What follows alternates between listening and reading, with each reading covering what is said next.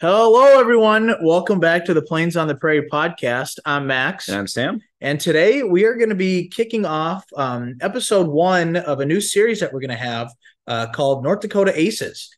Yeah, so we'll have 9 aces for you spread out, not necessarily every week, but for the next 2 weeks here, we'll have a couple, and we're just going to kind of deep dive into the biography of the ace and then do an overview on the unit and the type of aircraft they flew. Absolutely.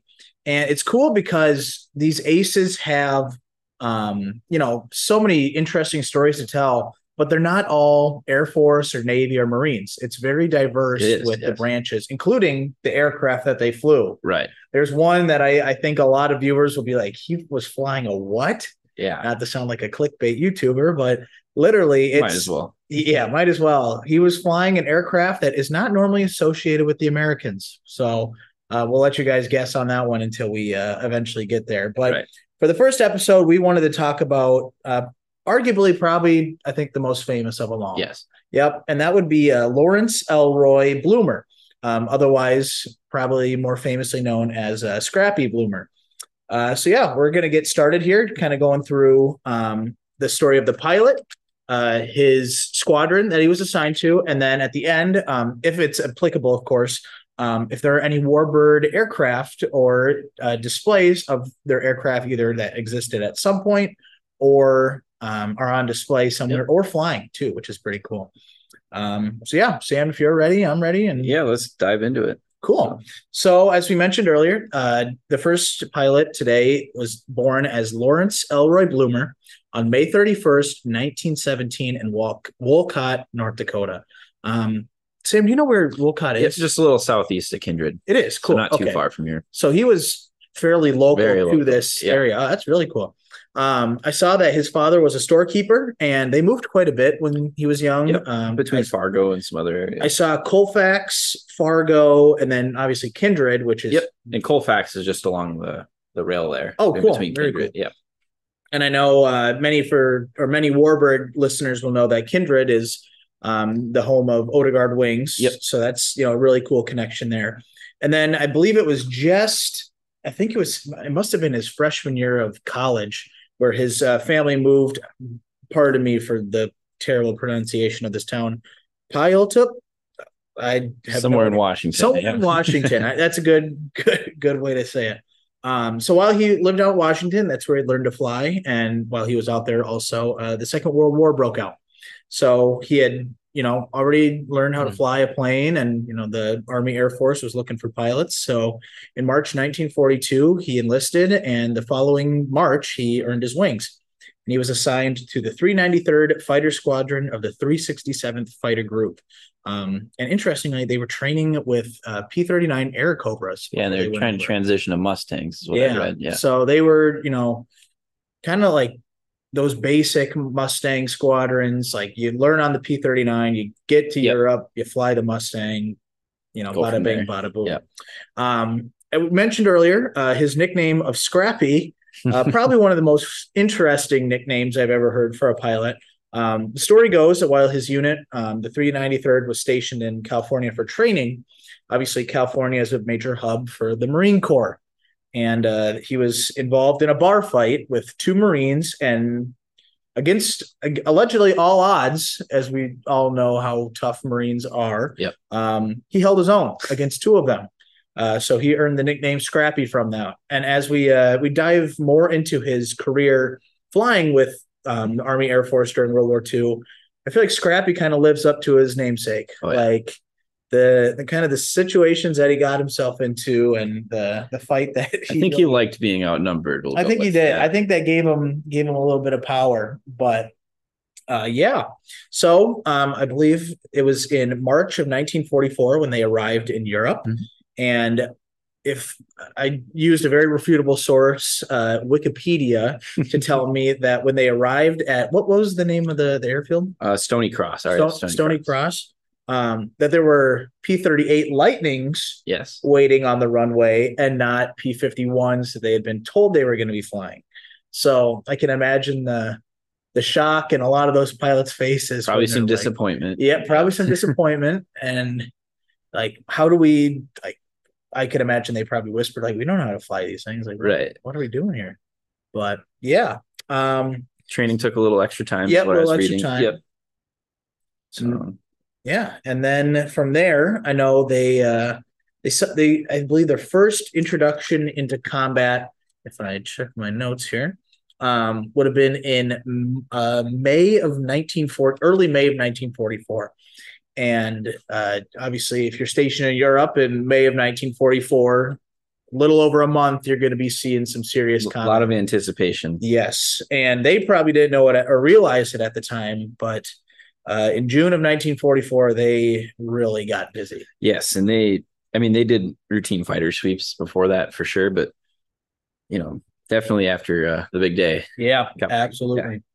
Yeah. So yeah, they flew air interdiction missions against German armored patrols, armored columns, troop movements, as well as, like you said, fighter sweeps, making sure that the Luftwaffe stayed back, and they were pretty well beaten at the time. Right, air superiority tides started to change, and they ended up, air superiority was everything. They found out early on in the war that you need that in order to support your ground troops. Yeah. That was the intent of the whole the warm up to the campaign, basically. Absolutely. So we should mention that his main mount or aircraft during these sweeps would have been P-38 that he nicknamed Scrap Iron. And he would go through 4 different iterations of Scrap Iron. I believe the first one was lost in a crash after a combat mission. I don't know the fate of the second one, but I think the third one, he got shot down and had to evade German patrols and search parties and basically walked his way back to American lines. Right. Just, it's almost, for me, it's mind-boggling how common you hear stories like that. And it didn't mention any aid or anything from the French resistance. So he navigated the French countryside behind enemy lines by himself. He just must have had a rabbit's foot with him or something. Must have. It blows my mind. But the one aircraft that I believe everyone knows and loves is Scrap Iron 4. That was the final P-38 that he flew, arguably the most famous one. And we'll be covering that at the end of this episode in the Warbird section. But on August 25th, 1944, Blumer earned the title of the fastest ace in a day. They were doing a huge fighter sweep across the entire Normandy battlefield, and they attacked 4 different Luftwaffe bases, basically. And it was, just an absolute, the quintessential dogfight. I don't think you can get any closer to the meaning of it. And in 15 minutes, Blumer shot down 5 German planes. I believe the first 2 were within 2 minutes of each other. And they're all 190s, right? Yep, I believe so. That action alone earned him the Distinguished Flying Cross, which is, incredible to think. Like, I can't even, like, what is something that takes 15 minutes in, like, going to the bathroom? Lives? Yeah, sometimes after pizza, maybe not. But no, just like next time you're sitting there, like, just maybe set a timer for 15 minutes and see what you get done, and then compare that to a guy in an airplane shooting down 5 other planes. And that for him probably felt a lot longer than 15 minutes. I can imagine it felt like it probably 15 hours. But very impressive. Yeah, absolutely. So in in November of 1944, following Market Garden, just leading up to the Battle of the Bulge, I believe they were flying interdiction missions during the Battle of the Hurtgen Forest, which that alone has been, that could take up a podcast episode. Sure. It's a shame that it's, so underappreciated in, American history. But in November of 1944, he became the commanding officer of the 393rd Fighter Squadron and shot down his 6th and final aircraft on November 19th. And he ended his combat tour in January of 1945 and returned to the United States as an instructor. And he was eventually discharged from the Army Air Force in September of 1946. Post-war, Blumer started a very successful construction company in Spokane, Washington, and it must have been really good for the guy because he made enough money to buy another P-38. And not to mention operate. Yes, not just own or buy one, but actually operate it himself. We'll talk about that more again at the end of this episode. But now we're going to move into part 2, where we talk about the squadron that he was assigned to. Sam, do you want to tell us a little bit about his squadron? Well, the 393rd was part of the 367th, which, like you said, initially was equipped with 39 stateside in order to train. They're equipped with P-38J Lightnings. So the J is famous or most known for having the chin scoops, but it also had increased horsepower and increased performance based off of basically a more improved, sophisticated turbocharger, which allowed for that boosted performance. And then they also had increased fuel capacity, which, as you know, was very important, especially by that point in 1944 when they're starting to be stationed over in England. They're going deeper and deeper into Nazi-occupied territory. So they really needed something in addition to the Mustangs, because the Mustangs were still kind of in their infancy over in Europe at that point. Would it have been mostly like or B and C model Mustangs at that point? It would have been mostly B and C. Okay. The A's couldn't make it that altitude with the Allison and without. And then I guess not to derail you, but at what point did like D models start becoming more common on the mid to late 44 were even more? Gotcha. Yeah, because like other books I've read and sources, the B models were still used well into 44 for sure. They started becoming hacks and stuff too, but yeah. The J's were really effective.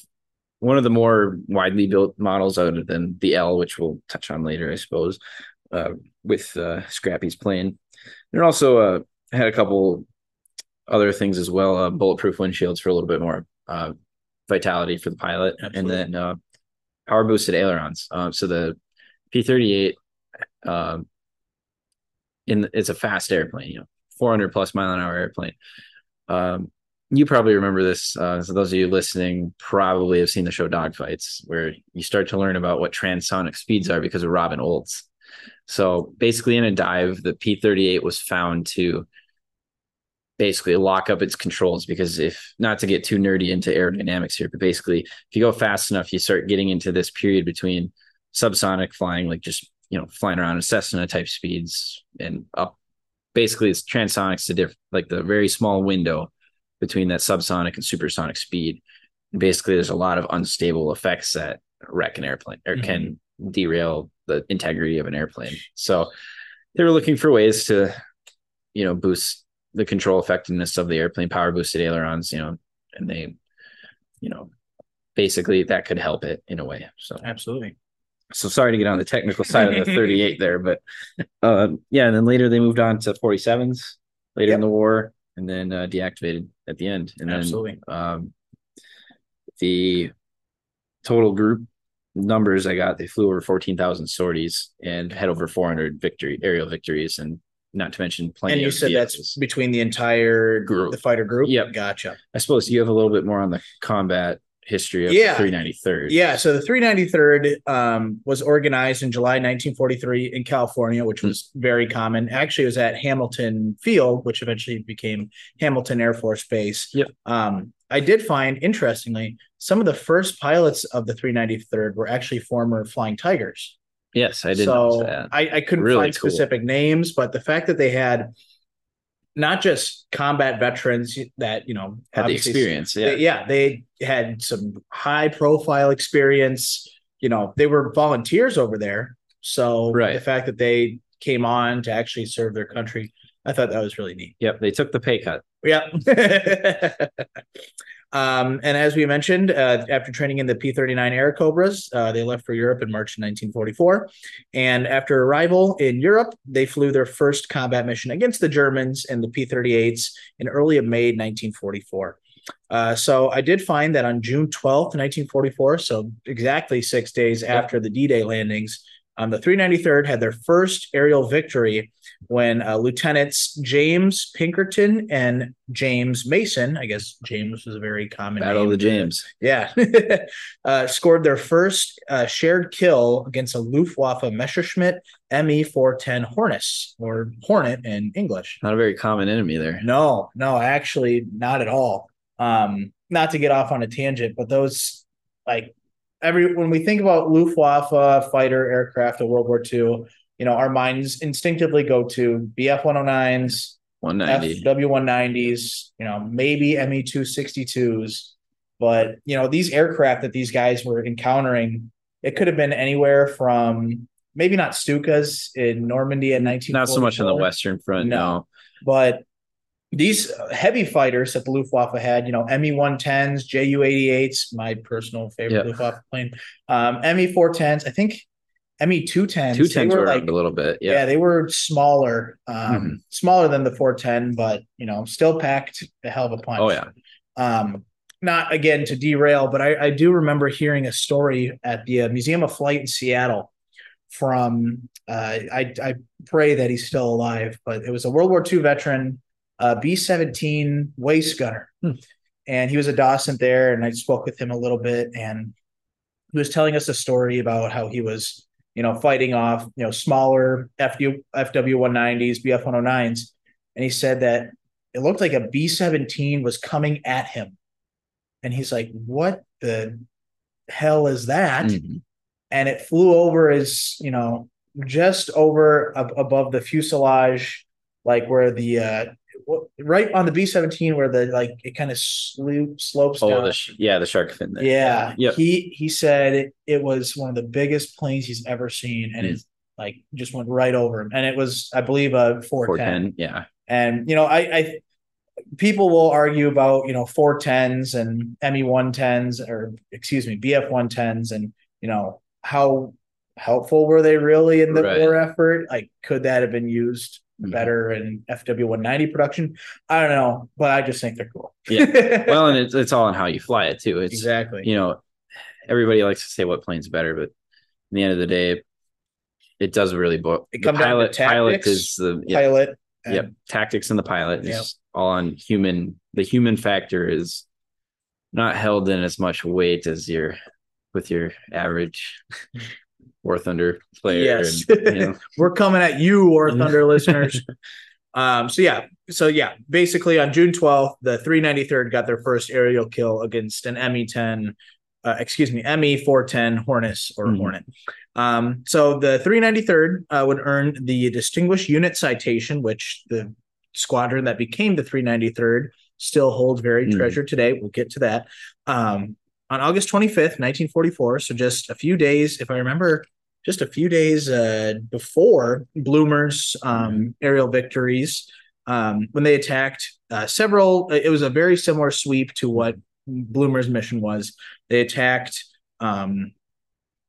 several Luftwaffe airfields and did an 800-mile fighter sweep of the entire area.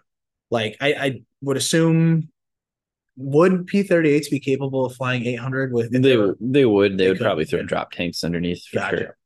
Yeah. So eventually, post-war, the 393rd was deactivated, like many of those fighter squadrons at the time, including, we should go back to the 367th Fighter Group, which was the parent unit of the 393rd.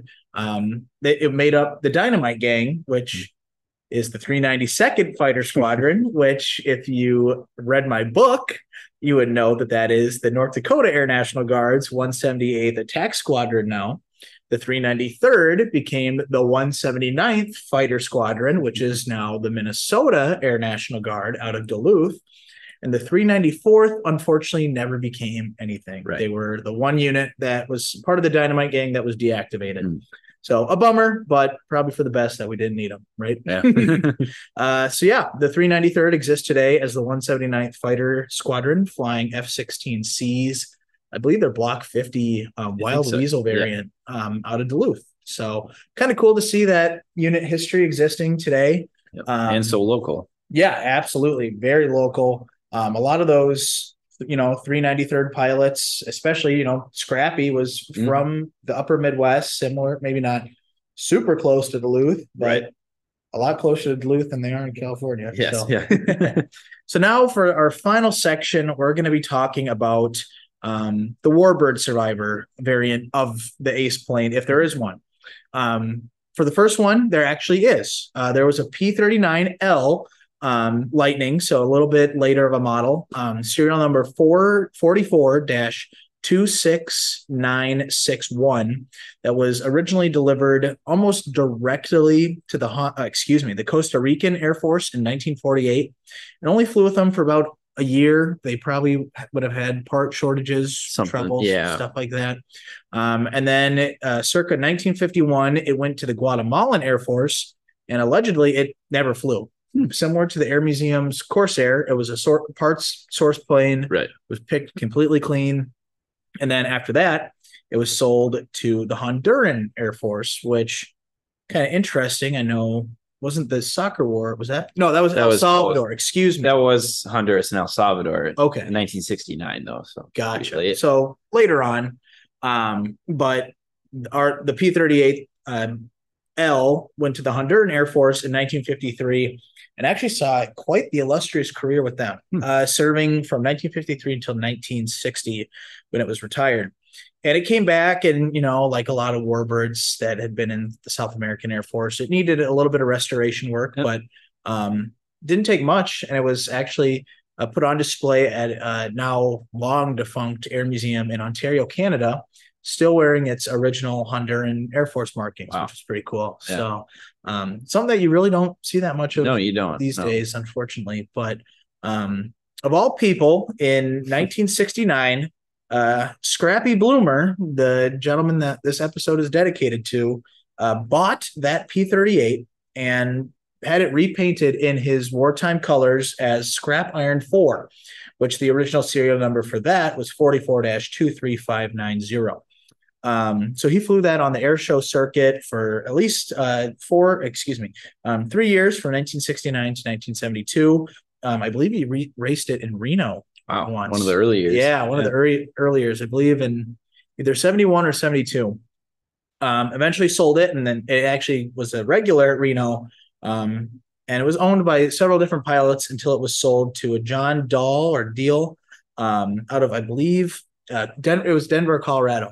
And very sadly, on April 9th, 1981, the P-38 that was marked as Scrap Iron 4 crashed at Salt Lake City International Airport in Utah, unfortunately taking the life of the pilot, John Dahl, with it. I did see that the wreckage, or whatever's left of the wreckage, is owned by Planes of Fame. Oh, wow. So who knows if they have that just on hand for parts or if it's a long-term goal.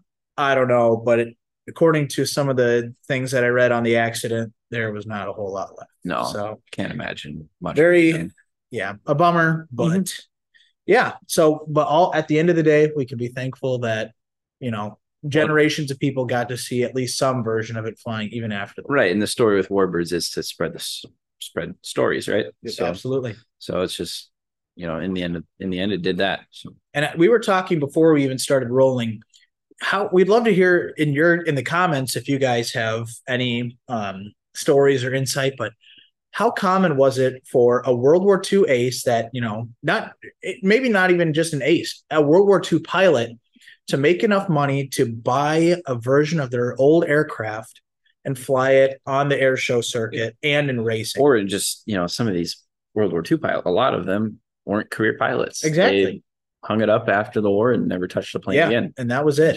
It's crazy how common of a story that is. Yeah. So it just goes to show what Scrappy did. It's just amazing just to be able to show people a piece of history. And back when he owned it, it was still relatively fresh. World War II was not even 30 years over by that point. And now it's just imagine what that would look like today. Absolutely. That'd be amazing. We should mention that Larry passed away in October of 1977 due to leukemia, and he is actually buried in that town in Washington that we could not pronounce earlier. So if you live in Washington, be sure to go out and visit his grave during Memorial Day. But other than that, I think that will cover it for our first ever North Dakota Aces episode.